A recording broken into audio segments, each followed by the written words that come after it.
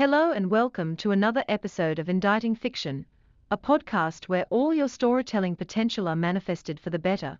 Today's episode is about 6 different ways you can end your novel. Some writers often envision their ending before their beginning. If you're one of those writers who can't quite grasp how to wrap up your story, here are 6 types of conclusions. So grab some headphones, put on your workout clothes, and make sure this podcast is running along with you. Ending a story can be an excruciating and frustrating experience. We all want that perfect conclusion, one that complements and fulfills the purpose of the story.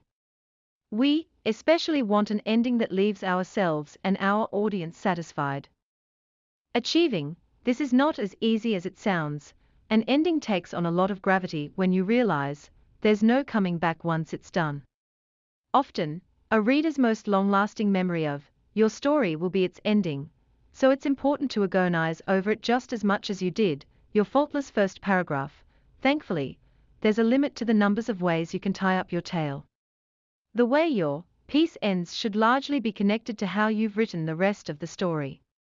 You should know what you were trying to say when you set out to write, and thus have an idea of the impression you want to leave when the story is over. There is a theory that stories can only have 5 possible outcomes, but to make things even easier, here are 6 specific types of endings you can consider to help you finish your masterpiece. The end is in sight, or is it? 1. Resolved ending. A resolved ending is great if you want everything neatly packaged and put away. All the plot lines and character threads are concluded. There's no conjecture and no questions to be asked.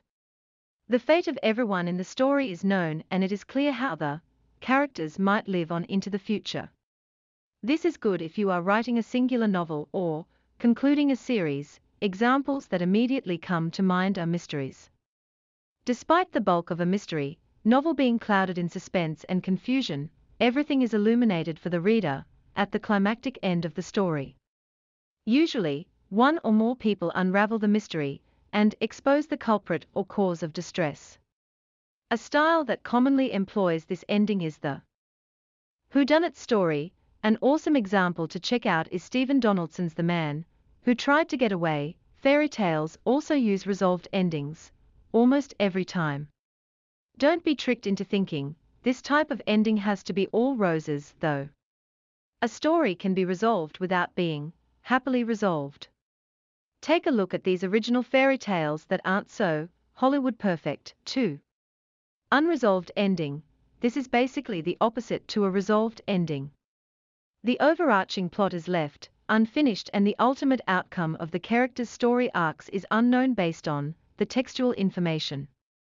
This might be used to entice readers to use their imagination and create their own ending, satisfying themselves.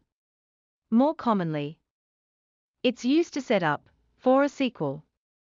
References are usually made to tasks still to be done or conflicts still to be determined, essentially making the book one big chapter of a larger story. Obviously, this is one of the easiest endings to write.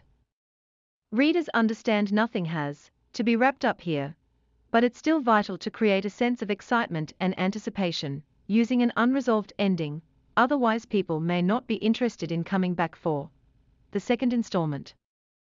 A twist ending is good for playing with readers' emotions. You can bring them up quickly or send them crashing down, depending on what route you decide to take with your story. Either way, you can cause a dramatic shift in a reader's attitude. Fight Club by Chuck Palahniuk is a novel and film that quickly comes to mind here. The revelation towards the end of the story will have you replaying every previous event in your mind and will completely change your understanding of the novel.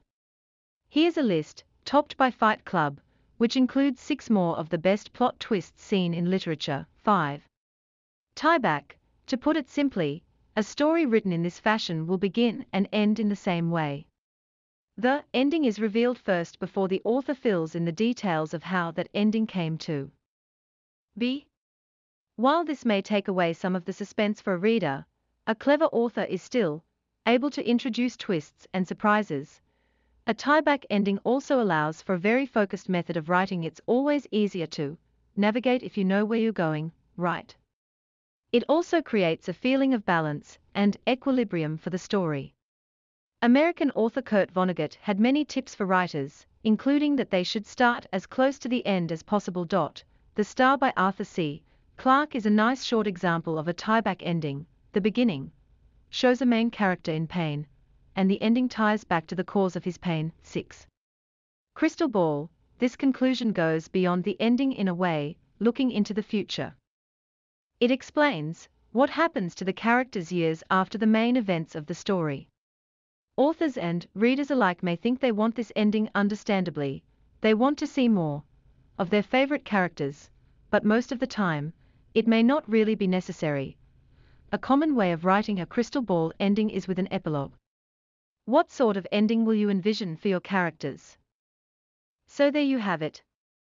6 endings to consider when finishing your story, novel, or script. Always remember what you set out to achieve and consider the feelings you want to leave with your audience. Last impressions are just as important as first impressions. Have a writing-filled day, storytellers.